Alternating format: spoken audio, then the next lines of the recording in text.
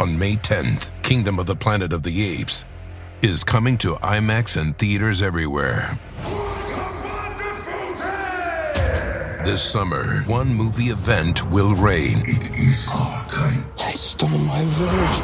I know where they're taking your clan. Bend for your king. Never. Kingdom of the Planet of the Apes. Only in theaters May 10th. Tickets on sale now. Rated PG-13. Some material may be inappropriate for children under 13.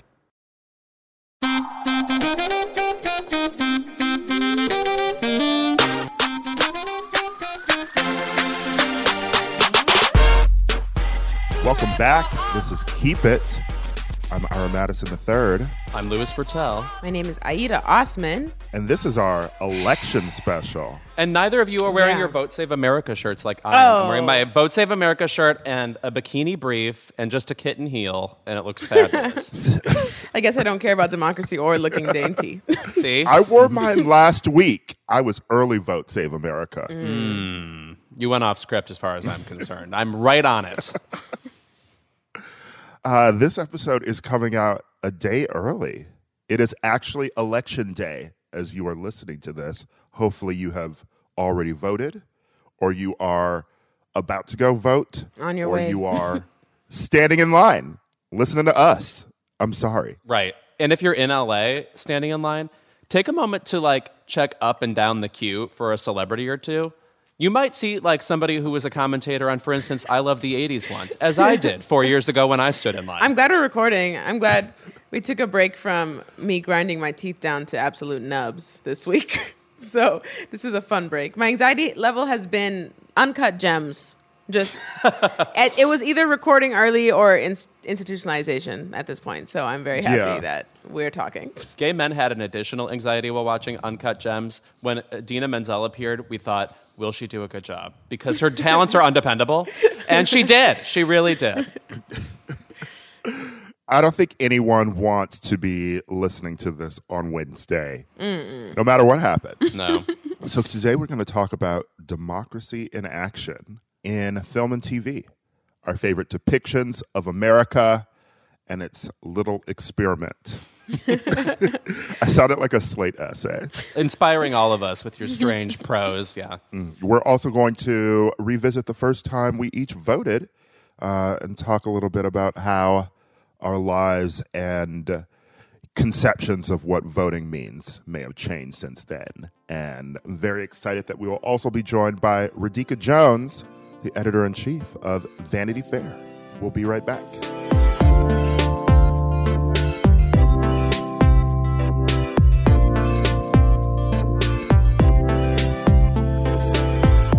Election Day is today, and Crooked Media is absolutely not going to leave you all to fend for yourselves as the results start to come in that night. Join the Pod Save America hosts today at crooked.com/election for an election pre-show with John, Tommy, and Dan starting at 3:30 p.m. Pacific, 6:30 p.m. Eastern Time. Then stick around and watch me, as well as other favorite Crooked hosts and staff on our group thread as the results start to come in. There's no one we'd rather be with on election night than the Crooked team, even if it's only virtually. And yes, that includes Jon Favreau now, because I love him. And we'd love for you all to join us at crooked.com/election.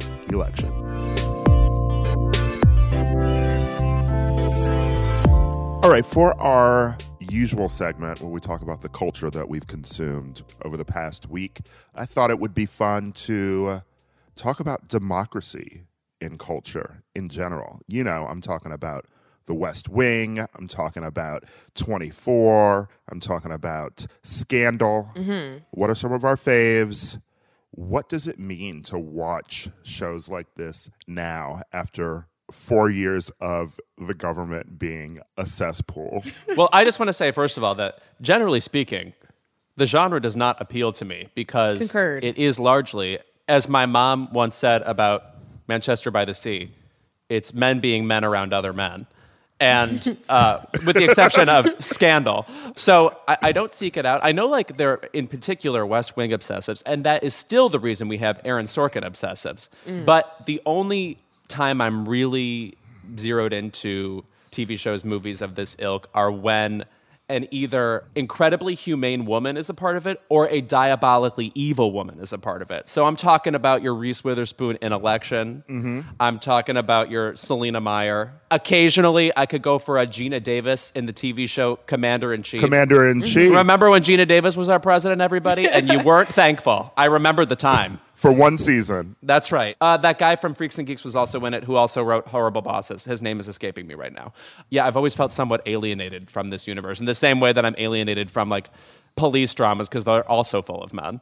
I agree. I had trouble with political shows most of the time, unless they were satirical. And I think it's because I started watching, getting really, really involved in entertainment and politics at the same time, which is about 2015, 2016. So it's like, how can you enjoy comedy about politics when we live in a political farce just every day? So satire stopped nourishing me. But I would say, if I had to pick, I love politician actors. Like, give me an air of desperation, like give me Morally Corrupt, give me like a very frazzled, like the optics are not good on this. Like give me Veep, or give me like a grassroots organization, Milk. Like the story of Harvey Milk was an interesting thing to watch for me. Or Parks and Rec, because you get to see the hopefulness of democracy. I like entertainment that reminds me to be proud of democracy in a time where it does not feel easy to. By the way, I just want to say that people have forgotten that recently Sean Penn wrote a book, and if you look up any excerpt of it, it is so crazily bad, and if I'm not mistaken, almost totally alliterative at random moments. He just starts, it's like a Dr. Seuss book or something. Anyway, please look this up. I'm not making it up. Anyway, go ahead, Ira. Wasn't it about him hunting Castro? There's that, too, and then he interviewed El Chapo one time. There's a lot of confusing things to put together about Sean Penn.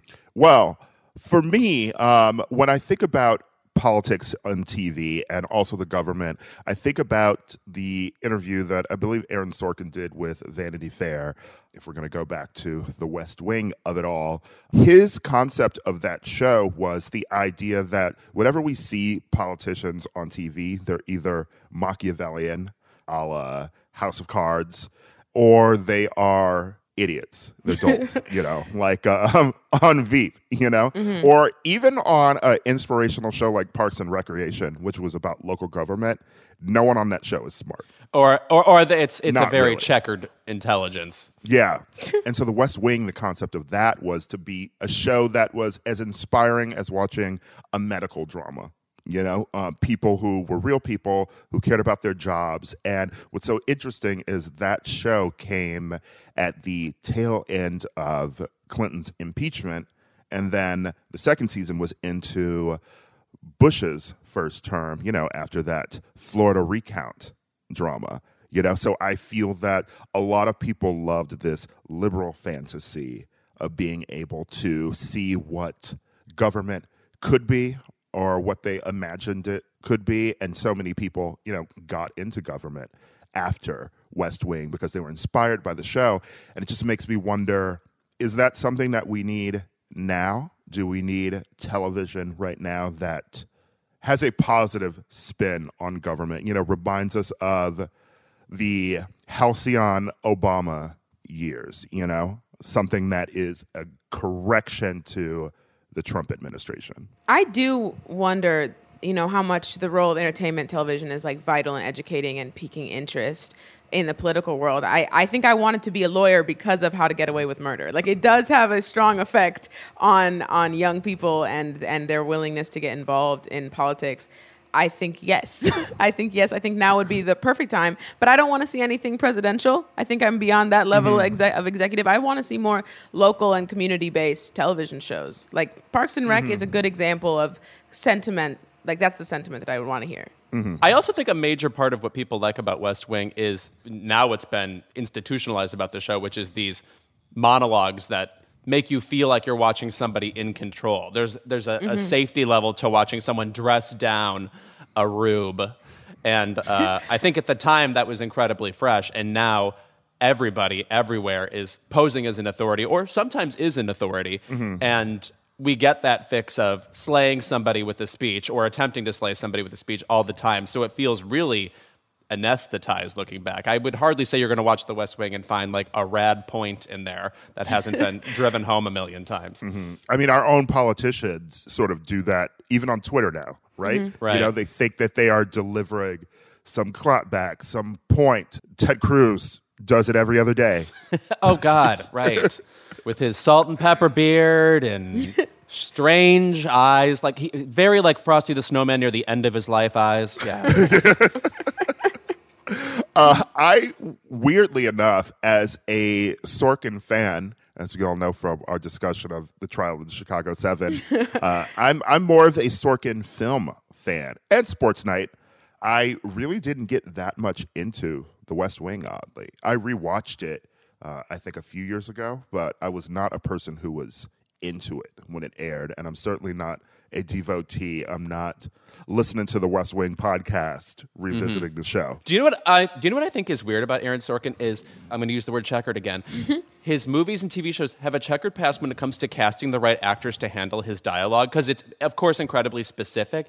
And there are people like Allison Janney or Richard Schiff who do it really magnificently, but certain people get so flat with it. Like, I thought Jessica Chastain was super flat with it in Molly's Game. I thought Emily Mortimer was terrible with it in The Newsroom. And I feel like the success of what he does hinges on someone who can be not just Spitfire, but really look like they're coming up with these weird purple prosy things on the fly. It's a very specific skill set to have. Felicity Huffman had that skill. Oh, sure. On Sports Night. Also, good show. I really enjoyed that show. Yeah. I think it's time to bring her back. She's done her time. Or focus on odd, flat characters, and then Jesse Eisenberg is the perfect casting. Right. Yeah. And I would say that I am more of a scandal person. You know? I like the Machiavellian mixed with some sort of aspirational fantasy, you know? I think that is a perfect blend of soap and also politics. That was fun, you know? I like the entertainment value.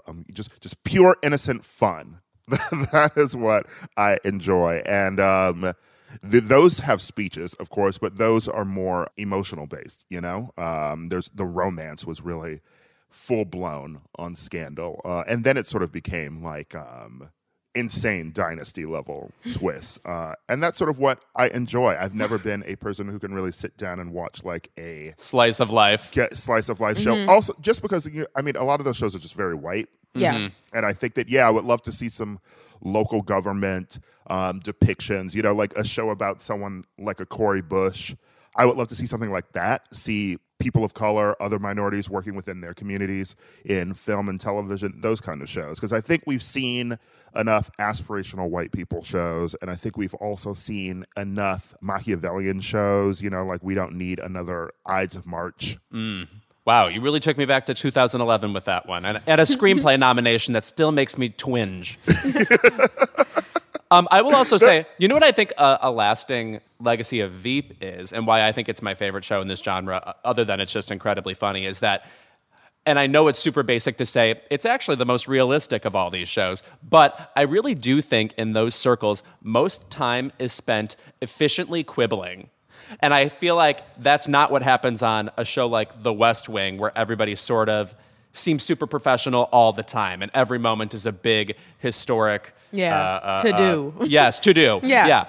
People having to insult each other just to get things done quickly, which is the feel of Veep to me, feels the realist. And I also, Veep is probably my favorite in this category as well, too. And it also investigates, like, the draw of power and the way these politicians are addicted to being politicians. Like, they're career politicians in the way that they need their egos to be fed. One of my favorite scenes in Veep is Julia's character having to break up with her Muslim lover because she knows she can't run as president again with a Muslim lover. And those like very confusing and societally correct like reads of the world are my favorite. I have a question. We get so enamored with lush, sumptuous shows like The Crown, and I think that that's also because there's still this air of sophistication and glamour that is afforded to the royal family, even though they are full of racists and Nazis and inbreds and people who were mean to Meghan. Oh, right. Yeah. But do we have that in America? We'll enjoy like a Jackie which I fucking love, you know, but that's really more about Miss Onassis, you know? And then there's Lincoln, of course, but, you know, I don't know many people who stan Lincoln. And so I wonder, like, is there a reason why we are not drawn to cultural depictions of presidencies in the way that Americans and British people love depictions of the royal family and that history? Well, also, by the way, we're still waiting for the definitive pop cultural take on Trump, right? Like, I would say, like, The President Show finds a way to add freshness to the just utter onslaught of Trump jokes we experience in every given medium on every given show, on Twitter, Instagram, whatever. But it bothers me in a way. Like, why aren't we smart enough to, or is it just we don't want to watch it? In the same way that there still is not the definitive recollection of 9/11, really. You know, we had a couple of movies at the time. We had fucking Extremely Loud and Incredibly Close 9 years ago, and that just confused me. That did not add to my understanding of 9/11. It feels too soon, you Still, know? yeah. It's so funny that we're getting into Princess Di and The Crown now, right? Because even that you were feeling like, oh, is it too soon to do this? You know, like, because those stories have usually stayed within the past, not the most recent past, you know? And I think that right now, I really don't want to hear what anyone has to say about the Trump administration because we've lived through it and there hasn't been enough time to show what effect it's had on society, you know? And I think that that is what's beautiful about The Crown, you know? I would say that I would love depictions of Lincoln. Maybe. We talked a lot about Abraham fucking Lincoln, and Trump talks about him all the fucking time, right? So there would be nice to get like a new definitive depiction of him that really reckons with the idea that, yeah, he freaked the slaves, but like he wasn't Jesus to the niggas, you know? And I wonder, I mean, Ira, to maybe answer your question as well, I think that you guys covered that we need like a time distance before we're interested in the storyline. But I also think Americans really don't appreciate like History? that I think that we also like I think about the success of Shameless, the show. I mean, it's not a political show, but just that idea that Americans don't really like having that large of a psychic distance between the audience and the protagonist. Like I think even though none of the legislation proves that we care about people in the middle class, I think that as far as entertainment goes, Americans prefer to see accessibility and like poverty in their lives like right there portrayed in a very mirrored way. But we also love soaps and glamour, you know? That's true. Like, whether it's a Dynasty, whether it's a Scandal. Succession. Yeah. Succession, which is, you know, political theater at its best right now, you know? I think that a glossy show about the Reagan administration in the height of like, you know, 80s greed, that would be something that people could still watch. And I wonder if it's time too, like again with Milk, is in the 1970s, or we think about Miss America, the show that we just talked about. Like I think we need about 50, 60 years before anybody's ready to be like, yes, interesting. And I wonder if that's the case. I don't know if it's a hard and fast rule, but it feels like that's what appears in pop culture. By the way, I just want to say that Gillian Anderson's current move as a, I guess, wild character actress. I don't know if you've seen the preview for The Crown where she plays Margaret Thatcher. Bone chilling. She really does seem to nail it, and I'm frightened by her. As in, get in my mentions and talk about it because I didn't know she was capable of this sort of thing. I've loved Gillian Anderson on things like The Fall, and I've heard of The X-Files. Can you picture me watching The X-Files? I can't. But, well, she's also an amazing mother and like sex therapist on Sex Education. Oh, and I love her in that too. Yeah, yes. such a And Hannibal. Hannibal, right. Yeah. Love her. She's one of my favorite.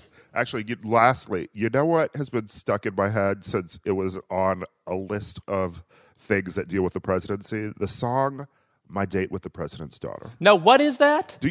My Date with the President's Daughter. It was a Disney Channel original with Will Friedle from Boy Meets World, the older brother. Oh, yeah. And he is dating the president's daughter. Doesn't he like run into her at the mall or something and doesn't realize, and then it becomes unveiled to him? I need to go watch this movie again. This feels like nostalgia waiting to happen. Well, unfortunately, Yeah. now you've brought up Will Friedle on Boy Meets World, and I just want to say that his arc on the show Boy Meets World, where in the first season, he was supposed to be a cool older brother who was constantly like going out on dates and constantly leaving, and Corey was the square. And then slowly he became among the most idiotic characters ever portrayed on the small screen. There are certain very funny jokes. In fact, he might be the funniest part of the show.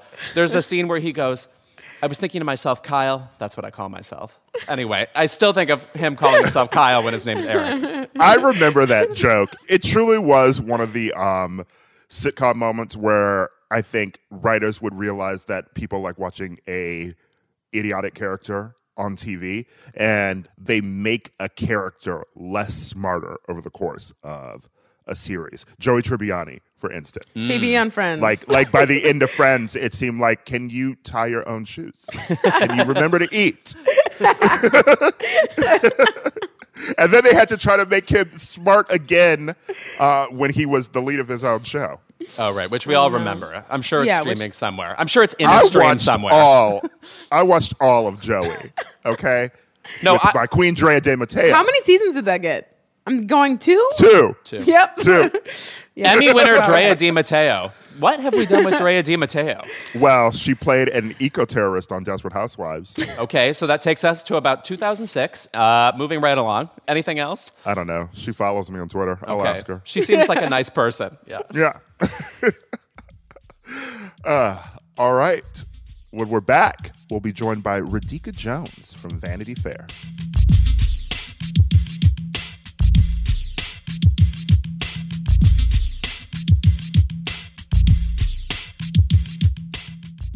Keep It is brought to you by Barefoot Dreams. Lewis, Yes? when you see footprints in the sand, that was when I carried you in my Barefoot Dreams robe. Now, is that a Leona Lewis song? No? If you want to bring coziness into your life, you turn to Barefoot Dreams, especially now as the brand is celebrating their 30th anniversary. With those 30 years of coziness, Barefoot Dreams celebrates being the originators of everyone's favorite luxe home blanket. And while many have attempted to duplicate their blankets, robes, and more, Barefoot Dreams' fabrication and quality cannot be replicated, so don't believe the dupes. Girl, this blanket is it. I effing love this blanket. I'm thinking about it right now, and I want to jump in my bed, which is sponsored by something that we'll do another ad for momentarily. Get ready. There's a reason why Barefoot Dreams has been on Oprah's favorite things list 6 times. Jesus, get a life, Oprah. My God. Dressing head to toe in Barefoot Dreams is the key to comfort, as their collection of ultra-soft robes, loungewear, and accessories are made with premium materials. Their products make the perfect gifts, too. I throw this thing on. I wear it like a shawl. I look exactly like Ellen Burstyn. And I am the coziest a human being can be. Because, by the way, it's still that time in Los Angeles where it's like pretty mild outside and then your apartment is cold. I can't explain it. I don't know things like basic science. For Keep It listeners, you can get 15% off your first purchase at barefootdreams.com with the code KEEPIT15. Don't miss out on Barefoot Dreams soft, soothing fabrics that will bring luxury to your life.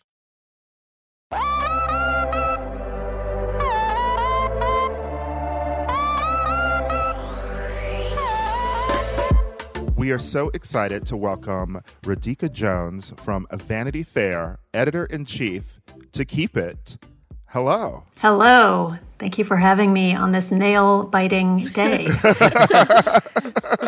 I was so glad to have this on my calendar because I just feel like this whole week is going to be about having conversations with convivial people and just trying to get through the time and see what happens at the end of it. Yeah. It's fortuitous that you're here as well because you just had AOC on the cover of Vanity Fair, and it was, first of all, a gorgeous cover. Like, she looked excellent. Were you shocked by all of the drama surrounding the cover, or did you expect it? We expected it, of course. Nothing makes me happier than to watch AOC, who is a true genius of the form, clap back at drama that is not constructive, not productive. So no, our goal in doing that cover at this time was, it can be hard. It's Vanity Fair. We have a daily website. We're covering news by the hour, like most other publications these days. So we can be in the daily conversation. That's fine. But with a monthly magazine, when you're planning ahead, cover shoots and what have you, you don't really necessarily have the opportunity to be nimble when it comes to the news. We push it as hard as we can, but we knew we would be coming out right around the election. And we knew it would be paramount on everyone's minds. And we all, I think, just wanted to focus on someone who is looking forward. In the case of Alexandria Ocasio-Cortez, someone who really, as much as she's already a star, is at the beginning of her career and who has so much that she wants to accomplish, no matter who wins the election. So that was kind of our way of acknowledging our current political moment, but also just trying to look forward on the horizon and think about all of the challenges that lie ahead. And she was so game and forthcoming in the piece, which I hope you liked. And it has been a pleasure to see so many people absorb that piece and really read it and listen to what she has to say. Celebrities who nail interviews, I'm always still grateful. It's never a guarantee. I'm always like, Lily Tomlin every time brings it. AOC is obviously not a star of Grace and Frankie, but I'm always thankful when I read an interview with her because she has such a bite every time she speaks. It occurred to me when you took this job, there had only been 4 predecessors in it because Graydon Carter had obviously been there for the past 25 years. When you take over a role that someone has had for 25 years, are you then responsible for reinventing what that job is at all? In this kind of case, yes, because the role of an editor-in-chief, which I had never been an editor-in-chief before I took this job, so I was coming new to the idea of it myself, but I had worked at a lot of different magazines and I had an understanding of what needs to do. But the role of an editor-in-chief is unique insofar as you bring your own sensibility.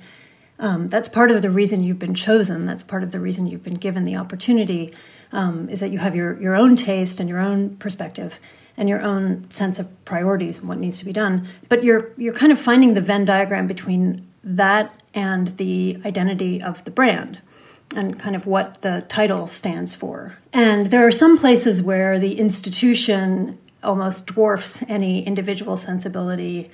You think about something like the New York Times or the Washington Post, and it's not, both led right now by very charismatic and influential leaders, but there's a sense that the institution is the thing that goes on. You come and serve your time and you go.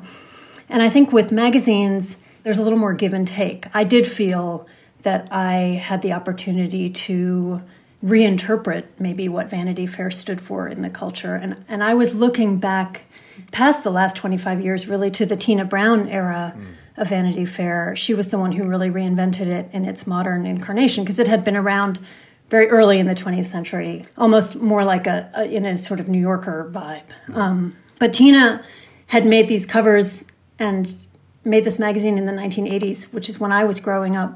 Her big thing was she had a mix of high culture and low culture, and she was super interested in the idea of buzz, which meant something very different before social media, before the internet even, before all of the ways that we know now how to create buzz and virality.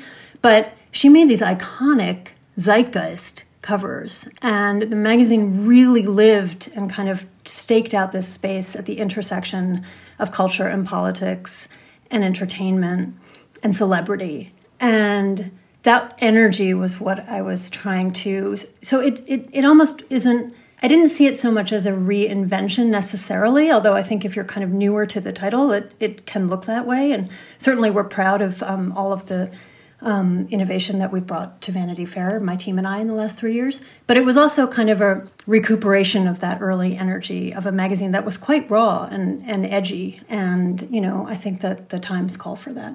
Speaking of iconic covers, I would be remiss to not mention the Breonna Taylor issue that came out.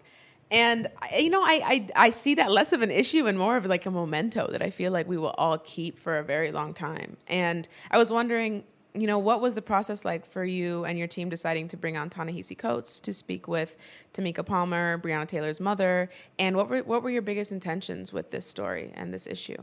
Well, I'm gratified to hear you say that because that was, in fact, our primary intention, was to create something that would be almost like an instant time capsule of this period that we were all living through, that we're still in. We had been working with Ta-Nehisi on a story that was actually supposed to be the September issue cover, and it ended up not coming to pass. But we were in dialogue with him about this sort of other thing, which I'm not going to mention because it might still happen down the line. So we cannot say. We'll see. But then when George Floyd was killed and those protests began, one of my executive editors who had been talking to Ta-Nehisi said, well, we were talking about him writing something. And she said, well, what would you ever be up for guest editing? And he was like, I don't even know what that would look like, but sure. And so we talked about it, and I was like, I don't know what it would look like either, because I've been here 3 years. I've never done it before with a guest editor. Certainly never done that on Zoom, where we will never ever meet in person the whole time we're putting it together, and where all the reporting and photography and everything has to be done as we've been doing for the past 7 months with COVID protocols in mind and what have you.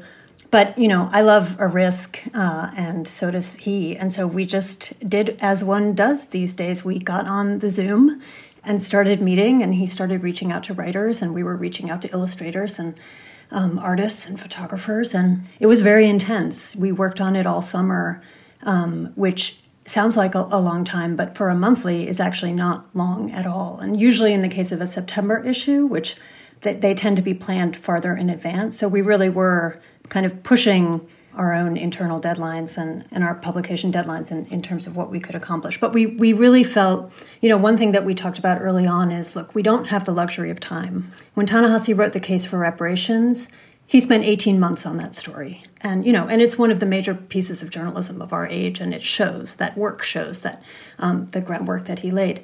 We talked very frankly about the fact that we didn't have 18 months. We didn't even have 18 weeks. But what we had was a sense of urgency.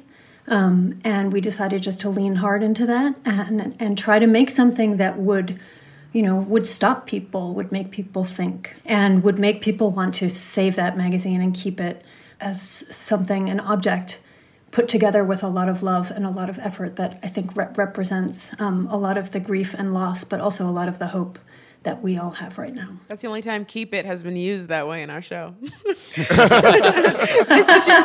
actually. Oh, good. That's my product. That's my product placement.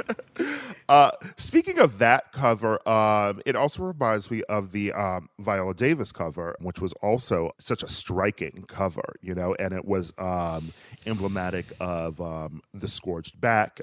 We discussed it on this show when it came out.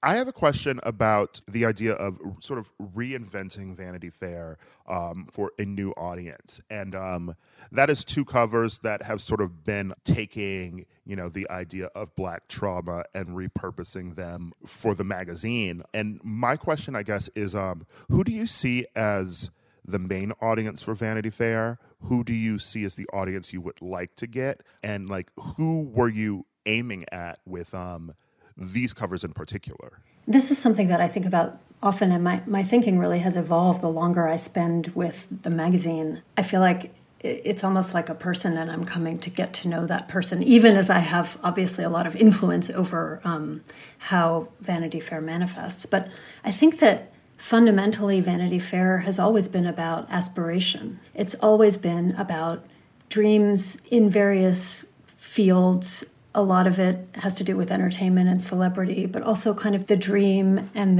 the temptations of power, and also the power of personality and of charisma. And these are all the kind of common threads over the past decades that weave the history of Vanity Fair together. A sense of aspiration, also a sense of privilege, which is something I think about more and more because, of course, we speak and think differently about privilege now than we did maybe 20 years ago. And I think it's important to take note of that. So I'll tell you what has happened in the 3 years that I've been editor. Our audience has grown. It's bigger. It's younger, and it is more diverse. And those are the things that I wanted. And it's an imprecise science. It's not like I'm looking for a very narrow target demographic or any. It's more just like I have a desire to expand people's notions about what aspiration is. And these days, if you have Hollywood aspirations, the people who I'm putting on the cover, those are the people I think we think about. It's not just the starlets of yore. It's people like Lena Waithe. It's people like Janelle Monáe. It's Michael B. Jordan. It's Reese Witherspoon. They're people who are using power and using their own talents in ways that I think kind of expand our notions of power and storytelling and all of that. So I felt that things had become at Vanity Fair maybe a little bit narrow in terms of what the kind of collective idea was of an ideal of someone we aspire to. And I wanted to expand that notion, while at the same time still providing a magazine for a reader I think of as very sophisticated. Someone who is ready to actually think about things like privilege and aspiration, think about who we allow to tell our stories, and think about what makes great art, and think about what we will remember about these years 5, 10, 25 years from now. What is the history that we are making right now? So again, there's no science to it per se, but I actually felt that there was space. I've been working in magazines for a long time. I didn't see a magazine doing that necessarily. Like, I didn't see a magazine that was sort of broadly about the culture, about the zeitgeist, about the spirit of our age, that was kind of engaging with all of these concepts. And I felt like I would like to read that magazine. And ultimately, I think when you talk to editors-in-chief, sometimes it does come down to that. In the same way that a writer writes the story they've been missing and they want to read. I think that has been my hope, that I'm making a magazine that I had missed and wanted to read. Something I think about is how I consume news in general, and in this case, like why I would be reading a Vanity Fair article at any particular time. And really, I find myself very disorganized when it comes to what I end up reading, what long-form stuff I read, what like short articles I read that Vanity Fair also provides. And how important is it to have specific brand identity in an era when we're all algorithmically fed news and just sort of accepting of that and accepting of I could read something amazing in Vanity Fair, and maybe I would read something similarly amazing in Atlantic, and I wouldn't necessarily read both. If I read one, I wouldn't read the other, whatever. Right. How important is it to have an identity in a world of algorithms? It's so important. I mean, for exactly that reason. Like, if you're going to get a reader to convert, which is to say, to decide, okay, I've been to this website enough, I've seen these stories, I'm going to actually subscribe to this magazine, I'm going to become a reader of this magazine, which is an act of identification. I'm going to identify as a Vanity Fair reader. I don't take that lightly at all. It's a commitment for people. It's a financial commitment, but there's a you see people with their New Yorker tote bag. It's like they're identifying as a New Yorker reader, right? So I want those readers for Vanity Fair. And truthfully, that is our value proposition. It's like, are we giving you something original? Because there is commodity news all over the place. You can be super lazy and it will come to you. And it's not that news doesn't provide a service. It does. But our value proposition is different. It has much more to do with a uniqueness of voice, original reporting. And we see over and over again that those are the stories that break through. Those are the stories that find a wider audience outside of our loyal readership. And that's what makes the readership expand, because people start to realize, oh, I'm reading Vanity Fair, and that's where I'm finding Jesmyn Ward's voice. That's where I'm finding Michelle Ruiz with this great profile of AOC. That's where I'm finding Joe Hagan talking to Joaquin Phoenix and interviewing his mom. We think and talk on my staff so much about every piece that we do, what makes it original, whether it's the voice or the reporting or the perspective, or even the ability to kind of take a high altitude view or a long view, sit back and do long lead reporting for 6 months before we publish the story. And it turns out that people still have an appetite to read about a scandal, say, or something, because almost because the churn of news is so great that there are times when things happen. I mean, we've all experienced this, right? Like, especially in the Trump administration, there's so much news by Tuesday, like you can't keep up, right? And so what we try to do is, we're like, wait a minute, there's potential here for a longer story. I'm thinking about, for example, remember the college admissions scandal? It seems like it happened 14 years ago. Mm-hmm. We started reporting out a story on that. We ran it 6 months later in the magazine, and it found a huge readership because people wanted to get inside that story, So what we find, happily, is that people are willing to wait if what they're going to get is quality.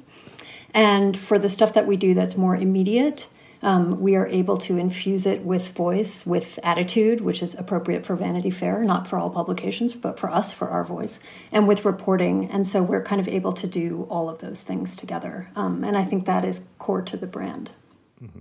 I'm interested recently in how journalism not just lives in the world and society, but in the heart of the writers and your staff and even you. And, I bet you've never heard this sentence before, but we live in a very fractured country. It's very divisive. And we have a president who is constantly undercutting the use and importance of media. How does that manifest in you and the writers? And how do you guys try to re-legitimize what you're doing in this landscape?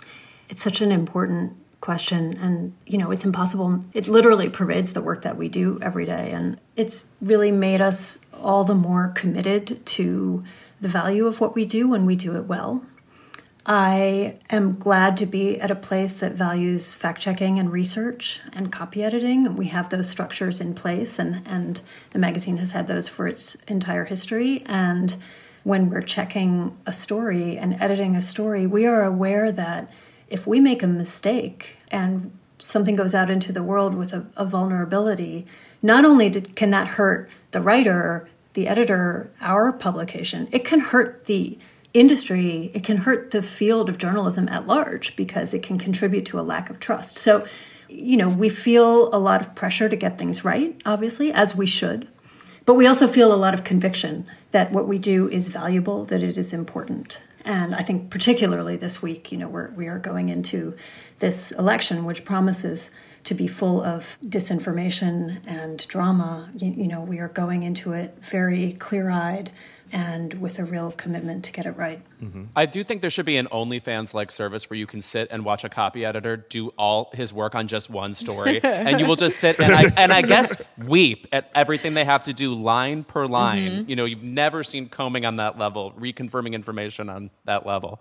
It's not glamorous, but it is so. I started as a copy editor, so I'm very partial to that craft and those skills, and it's really important in the same way that someone like Daniel Dale has become such an important fact checker of the president. These are things that we need in our culture right now, and so I think it's interesting actually that in a way a lot of the processes have more visibility precisely because it's become important for newspapers and magazines and television news outlets and all of us. It's become important for us to show our work. Mm-hmm. Where maybe before, when there was a kind of more blanket trust from the public, you could assume that everybody understood, for example, the difference between the New York Times opinion department and the news gathering department. But you cannot make any assumptions like that anymore. You cannot make assumptions that your readers know that you have gone through this rigorous process of checking and copy editing and editing and all of that. So more and more we see people showing their work, and it's kind of, I think it's good for the profession to have more transparency. I think it's kind of invigorating. I've really enjoyed being a subscriber of the new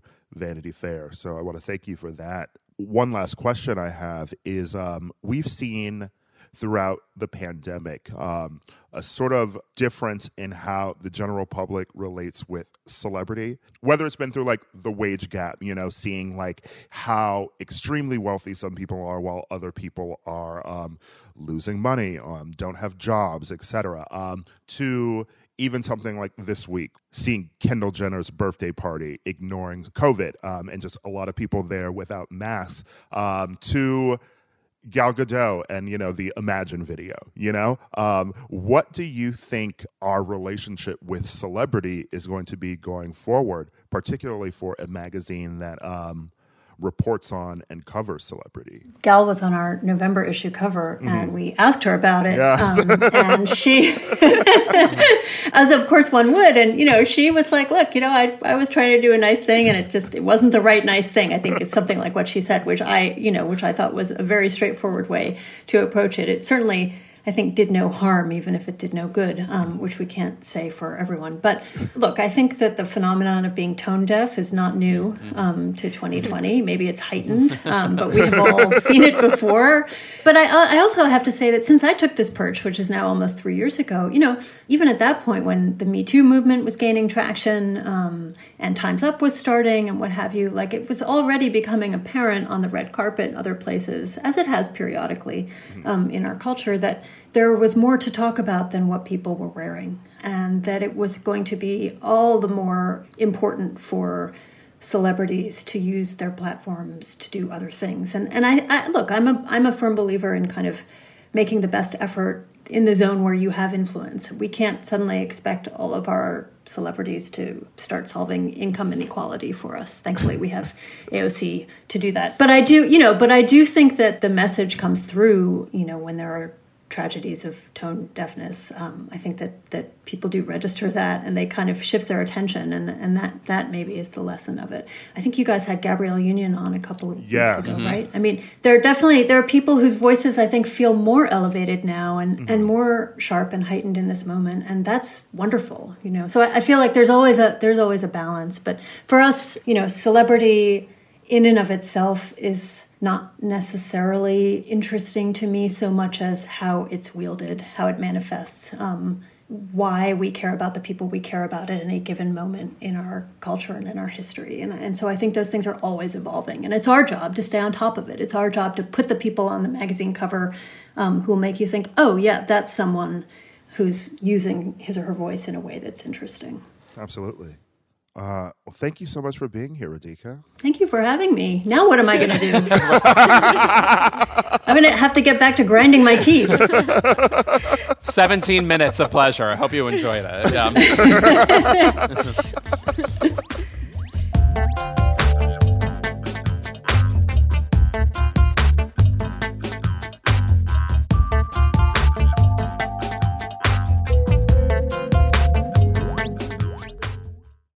Reese's peanut butter cups are the greatest, but let me play devil's advocate here. Let's see. So, no, that's a good thing.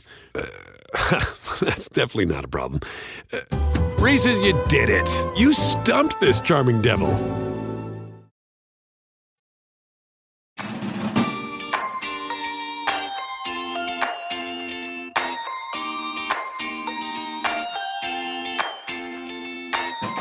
I'd like to take you all back to Rhoda being on television. That is when a young Louis Vuittel first stood in line to vote. It was 1972, yes. I had my McGovern sticker. Yeah. With this being our election episode, and with people hopefully listening to this as they are about to vote, as they have voted, or thinking about their vote, I thought it might be nice to revisit the first time that we all voted and sort of how the concept of voting has changed in our minds since then. I'll start with you, Aida, because you are probably the most recent. Yes. Yeah, so I did vote for the first time in 2016, the before times, and that was my first time voting. I had spent the entire year canvassing for Bernie and helping run his campaign locally at the university that I was going to, and I was very excited about the political landscape. I was ready to go. And I went with my friends, and we had started a Democratic Socialists of Nebraska club on campus. So you could imagine it was me and 3 other black girls just like dying to keep our club status as an organization. You were AO no C. Yeah, AO no C. But AOC plus just us. Yeah. But it was an interesting time because my first time voting coincided with my mother's first time voting because she had just gotten her citizenship. So it was actually a very cute and momentous occasion for both of us. But that morning we'd gotten to a huge fight about a certain ballot measure. It was about funding the local community college, and we were all being told to vote for it by the large corporate. It was a yes on 22 situation where I was trying to explain to her that there are more ramifications than what were being told to us, and that a lot of it, like large industries, were trying to market for us to vote for it. So we got into a fight that morning, and we'd gone our separate ways. It was a very Freaky Friday situation. It was Freaky Tuesday. And we live in a small area in Nebraska, and of course I lived with her at the time, so when I went to go vote, it so happened that my mother was also at the polling place. And this is one of my favorite memories of my mom, is running into her at the polling place and us like re-talking about our conversation that morning, and me swaying her because I was correct, and her deciding to vote in the way that I wanted her to vote. And it was just a very fond memory. We got back in the car and talked about Hillary and how excited we were for the world. And that was my first election. We lost, so I'm not necessarily batting 1,000, but yeah, it was a beautiful and fun time. And then we went and got Chinese food and cried the next day. What is this Wonder Years I was episode? going to say, this multicam? Yeah. I know. Is this the show Mom? Yeah, right. It was such a cute time. It is one of my favorite Samira Osman memories. So Your mom's name is Samira. That's so glamorous. her name is Samira. Yeah, she's fabulous. She knows it too. That is truly a television pilot. Yeah. Aida. Maybe I'll write And you it. need to write it. ending with meeting at the polling place, and then you're getting Chinese food. Yeah. I have so many videos of her that day too, because that's when Snapchat was like really popping, and I was posting it, and she's way funnier than I could ever even imagine being, and she's like, "Yeah, I'm a Black Republican, and I voted for Trump." It's like, thanks, Mom. You guys do exist, but she didn't, of course, vote for Trump, but she's much funnier than I could be. Well, first of all, I just want to say that my first time voting was not a presidential election. It was for Beautiful Stranger on Total Request Live, Madonna's Austin Powers song. I hate That was you. when I caught it. Yeah. I caught it. Great video. That is when VH1 was VH1. VH winning. A lot of people do not remember, just because VH1 has now become synonymous with Love and Hip Hop, and then Flavor of Love was sort of like started the black reality craze on that network. Remember but Tila Tequila? VH1 used to be for yeah. like old white women and Louis Vuitton. Total. Yeah. Oh no. You know? if you wanted up to the minute updates on David Gray or Dido or who else was hanging around at that time? Maybe Michelle Branch. If you were in a hard rock mood, you went to VH1. But anyway, yeah, I watched Total Request Live, which fever pitch, like you had to eventually vote. You know. Before there was Kerry Bush, which was the first presidential election I voted in, there was Limp Bizkit versus Backstreet Boys. You had to take a side, and it was like those were the two available tastes in the universe. Anyway, I'm still, that right there is like among the most homophobic conundrums you can be in, that you have to support one of those two. I used to get angry all the time, you know, when it was like Britney wasn't number one, when the NSYNC song wasn't, Korn was number one for an entire week. Oh my God, that's such a specific memory. Having to be impressed with the technical prowess of Korn videos. Not that they The weren't... Freak on a Leash video. No, please, the amount of talking heads explaining to me how impossible that bullet animation was. Like, great, we did it. Okay. Mysteriously, I share a birthday with Barack Obama and American Idol Season 9 second place finisher Crystal Bowersox, and those are two people I have voted for. So I just want to say that. And also, and I want to slide in right here because I don't think we're going to have a spot for it otherwise. R.I.P. to Nikki McKibben from season 1 of American Idol, who finished in third place. That's so sad. It's like unreal. I remember you telling me that, and it wasn't it still like only announced on like a Facebook page at first? So it seemed like it was not a real thing. But then I'm like, who was creating rumors about American Idol contestants passing away? Yeah, it took a full day of a news cycle for it to turn into Hollywood Reporter articles, etc. But I just want to say, American Idol, which, you know, energizes people to vote, that's my segue into this. The first time I ever tuned into that show, Nikki McKibben was performing. She was singing Edge of 17. The show was already a sensation by that point, and I was wondering what it was all about. And now that we're in an internet age where you're constantly surrounded by old media, like there's a YouTube video from the 70s, or there's a GIF from Whitney Houston in the 90s, or whatever, you're constantly seeing old stuff. It was pretty fucking wild to tune into an American Phenomenon TV show, and there was a pink-haired single mom singing a song from your dad's CD collection. Like, that, I think, was like a weirdly... There's something about American Idol that goes unsaid, how it got us interested in old music again. So I just want to say that. Definitely the reason why I love the song Heat Wave by Martha and the Vandellas. Totally. You know, like I first heard that song watching American Idol. There's a whole treasure trove of classic music that is just in my constant rotation because, yes, I heard covers of it on that show. And I remember it got weird in later seasons when you would hear covers of like No Doubt. Yeah. Because you were just so used to songs from before 1984 being covered on that show. This is how I feel about Glee. Just lighting a fire under my ass about old music. No, it was an American phenomenon that had Burt Bacharach nights. Just think about that for a moment. That's really confounding. We need a new show that's going to introduce Gen Z to older music. Though I think there are secretly 8 out there, and we're still doing this goddamn voice, which is basically a game show where you win like a cash prize at this point, as opposed to any chance at fame. But we can talk about that some other time. I voted for the first time. I was in college at the University of Iowa. I was in my dorm. I went right downstairs. There was this big push to just vote in your pajamas, which I did it. I'm just going to say the novelty isn't really there for me. I wish I were better dressed. It's a bigger moment than that. Watching him lose pretty soundly and pretty quickly was just very deflating. And then 4 years ago, when Trump won, and it was clear somewhat early on he would win, but it still was dragged out for hours and hours, was among the somberest silences I ever sat in. And I hope not to repeat it. Yeah, that was a truly dark day in New York City. Oh, which is where you were. Because I was in New York because I was working on MTV News at the time, and we were doing a live on-air election special, and woo! That's like how I was on air on CNN when Faye Dunaway messed up the La La Land Moonlight thing. Anyway, don't be on TV when crazy things happen. It's on tape. Lewis and I are the same age, so we both voted in the same presidential election for the first time. And I remember being at Loyola University, Chicago, voting and then doing a watch party, with some other people from the theater department. And I remember it just going on. And then when Kerry losing, it was truly depressing.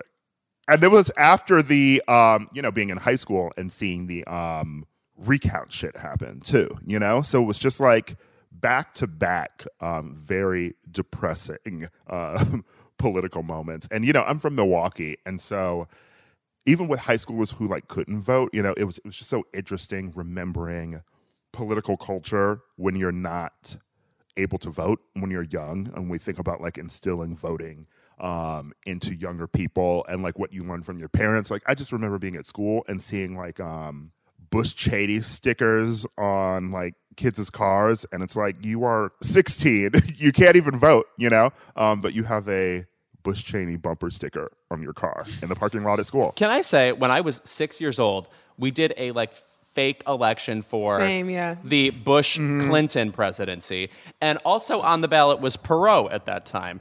And when you're 6 years old, I can't say I knew what grasp I had about George Bush other than he stood near a flag. But it was very normalized that Perot was a viable option. I remember fully a third of the class voting for Perot. Right. I voted for Perot in our fake election. Saying the word Perot? What was I thinking? It was because Contrarian. It was because of all that. Oh, right. Because of Katrina Johnson, who played yes, Ross Perot. Katrina Johnson's Ross Perot is truly one of the best political performances that's been in sketch comedy, and we don't talk about it enough. What she was playing was Ross Perot was a friend to Earboy, played by Josh Thurber. And who is so fucking hot right now. Indeed he is. Whenever I look him up, it's rewarding. But Katrina Johnson, it's a very delirious, I would call it a risky performance because it's so broad and grating. Here's a bag of money! I want more feedback from people on what they thought about Ross Perot at the time. I know he didn't get any electoral votes or anything, but was it just absolutely out of control that he was hanging around all the time? Was he Was he a Tulsi Gabbard? Bloomberg? Yeah. You have money, go away. And his whole angle seemed to be impatience about something. Yes. I truly do not want to ever revisit all that because I remember a Thanksgiving moment and we're at my great-grandmother's house in Elkhart, Indiana, and I'm in the living room watching all that with my sister, and I truly remember an adult looking at the TV and being so disgusted at the nonsense that was happening, just kids shouting at each other and not really sort of making any sense. And I was like, was it a good show?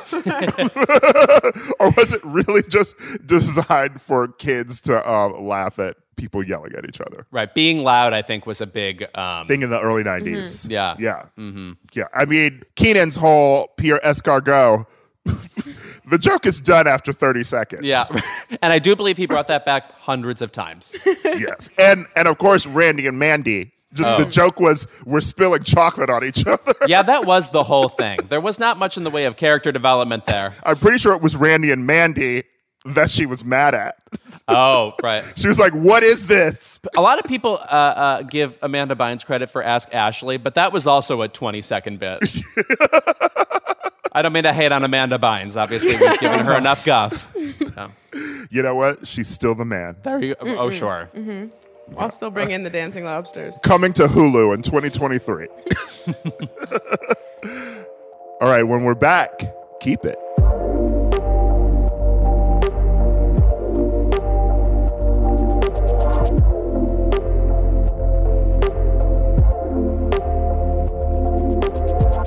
And we're back with our favorite segment of the episode. It is Keep It. Even through all of this anxiety, there's still anger. There's still something. Isn't that nice? Yeah. I can centralize my focus. First comes anxiety, then comes anger. It has been a long, long week already. We're literally recording this Monday at 10 a.m. But I don't know if we've all probably forgotten. I have, that we are in a pandemic. This is my fault for like going on complex websites, for perusing anything that T.I. does. But my keep it definitely goes to T.I. this week and some words that he said. Definitely not smart. No, a mistake. On your part, paying attention to Complex or T.I.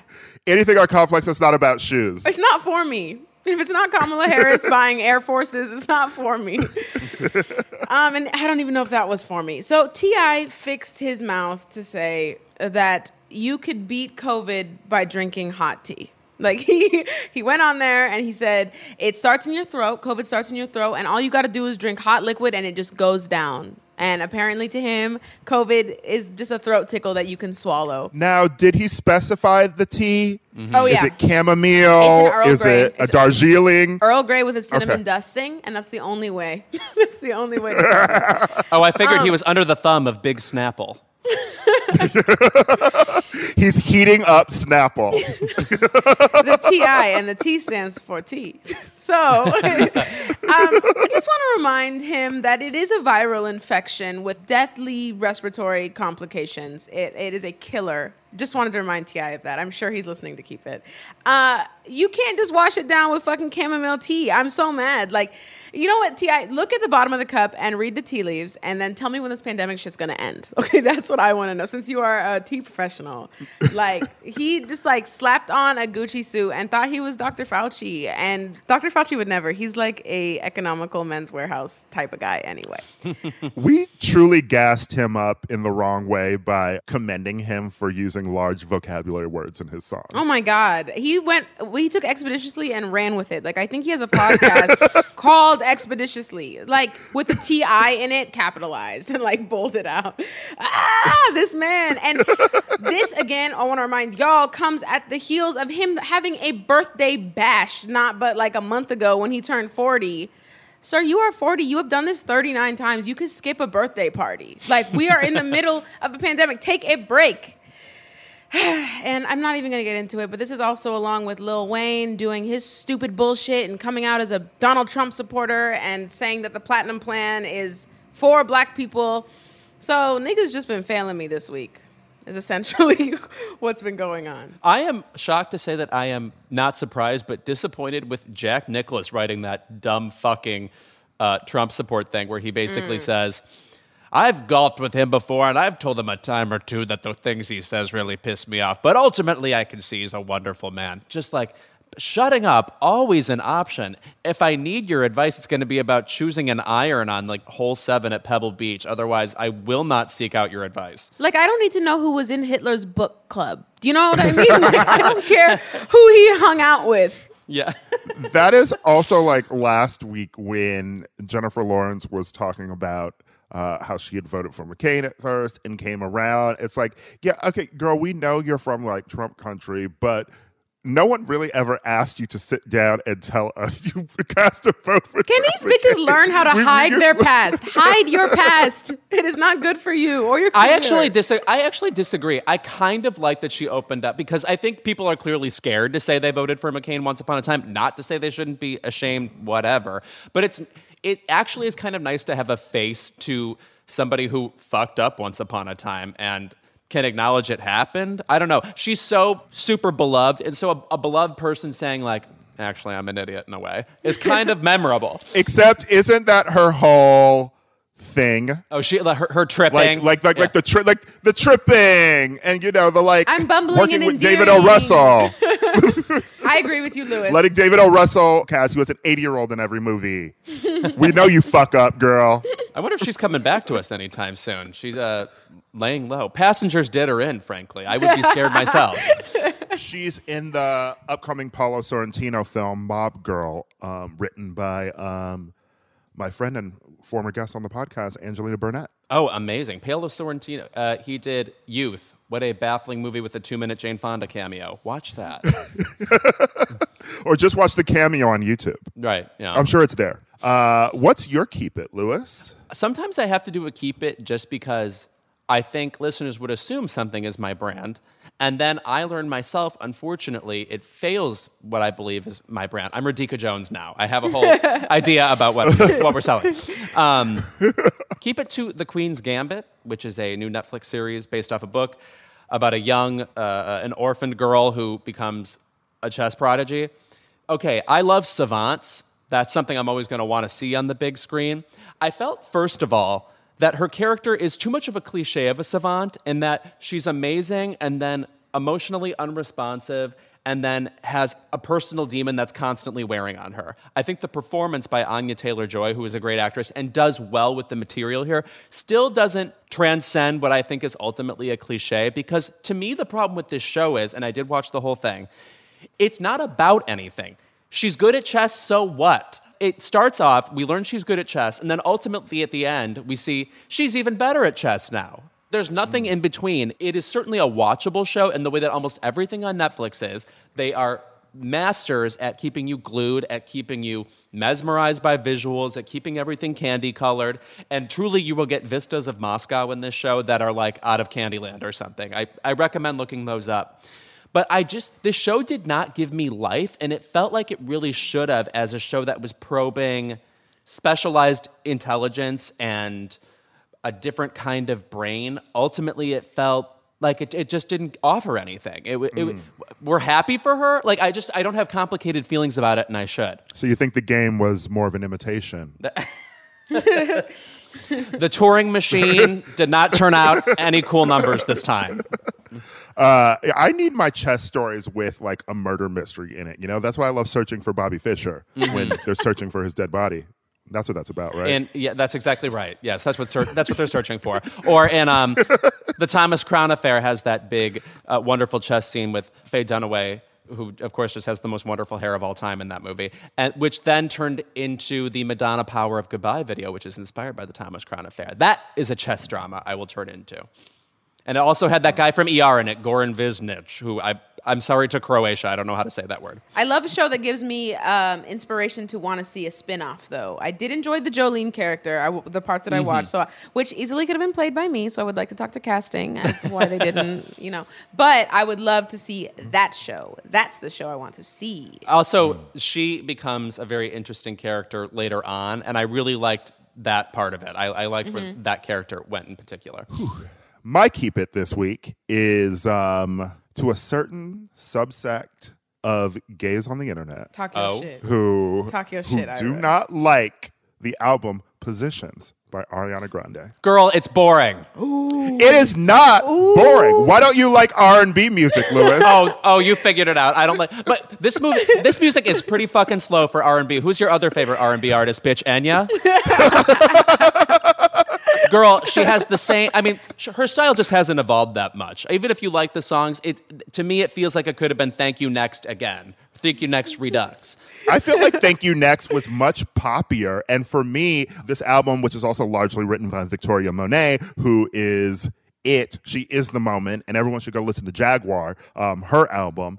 I think that I have always been a fan of Ariana's who loves Let Me Love You with Lil Wayne. Unfortunately, Lil Wayne. R.I.P. Every Day with Future, like I've loved Love Me Harder, The Weeknd, and I've loved her dipping into her pop R&B tones, and this album I remember when she came out and there were all the Mariah Carey comparisons because she was able to do the whistle. And she sort of got away from that with like Break Free and Into You. She was giving like the pop girls a little something to vibe to. And I think that she is really settling into the Mariah phase again. This album feels very music box to me. I concur on that. I personally am missing the gene that allows you to believe Ariana Grande is a legitimate R&B artist. I still feel always I am looking at a white woman from Boca Raton, Florida, who is constantly acting the part of, and I'm a cool baby. She is still cool baby to me. And I know she has stands, and I like several of her singles. My favorite is Still the Way, still my favorite song of hers. But the album, to me, felt a little samey. It felt samey. I don't see her as a baby anymore. This album is for fucking Louis. Right. Now, Which I don't believe she does. That's another If thing. y'all go out and fuck to positions, you will like it. let's talk about fucking to music. Do people really do it? One time, Yes! I will say this. I was dating a guy one time, and we happened to be, I don't know if somebody's computer was on or whatever, but literally, Sade came on, and do you know what we felt like? Losers. It made me feel like a loser. I remember being in a dorm room and just having a general shuffle on, and Piano Man by Billy Joel started playing, and like I had to shut the whole sex down. Like you can't be having sex to a harmonica. That's insane. I was dragged for playing Drake during sex once. Oh, but Practice from Take Care, that's a song you fuck to. Yes. But that's the thing with Ariana is I don't believe that she's as sexual as she's trying to put off. Remember the Side to Side song? That was one of the most uncomfortable moments of my entire life, my adult life. Ariana! Oh my God, Nicki. Truly, maybe what the album is missing is a feature from Nicki, because I love their friendship. Mm-hmm. You know, underrated, the song Bed from Nicki's album Queen. Her and Ari, and also Get on Your Knees, another Get on Your Nicki Knees song featuring Ari. Yeah, you know, like she just needs her on there again. But also the pop gays were mean to Nicki when she was on The Light Is Coming, which is also a great song. I'm sorry, I love Sweetener more than I love Thank You Next, and I'm putting that out there. I will say, I think Ari should be proud of herself, because to me, Breathin' is now her signature song. Like, when I think of her style, I think of that. And that is a real evolution from what she once was.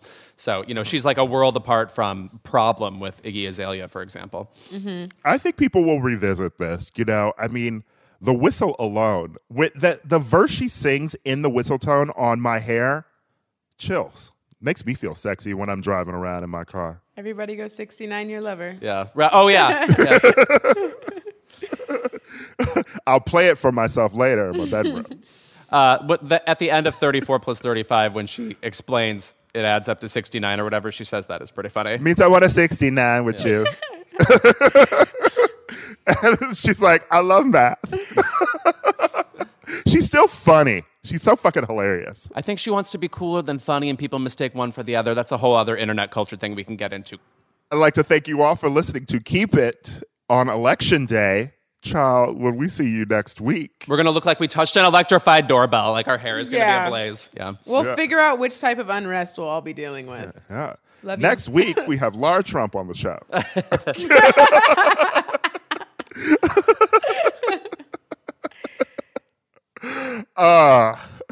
Honestly, don't even know what next week's episode will be, but we'll see you then. Thank you again to Radhika Jones for joining us. That's all.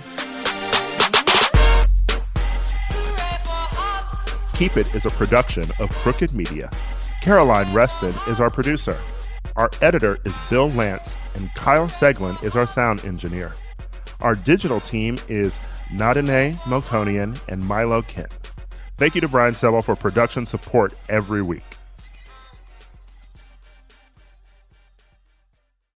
Reese's peanut butter cups are the greatest, but let me play devil's advocate here. Let's see. So, no, that's a good thing. That's definitely not a problem. Reese's, you did it. You stumped this charming devil.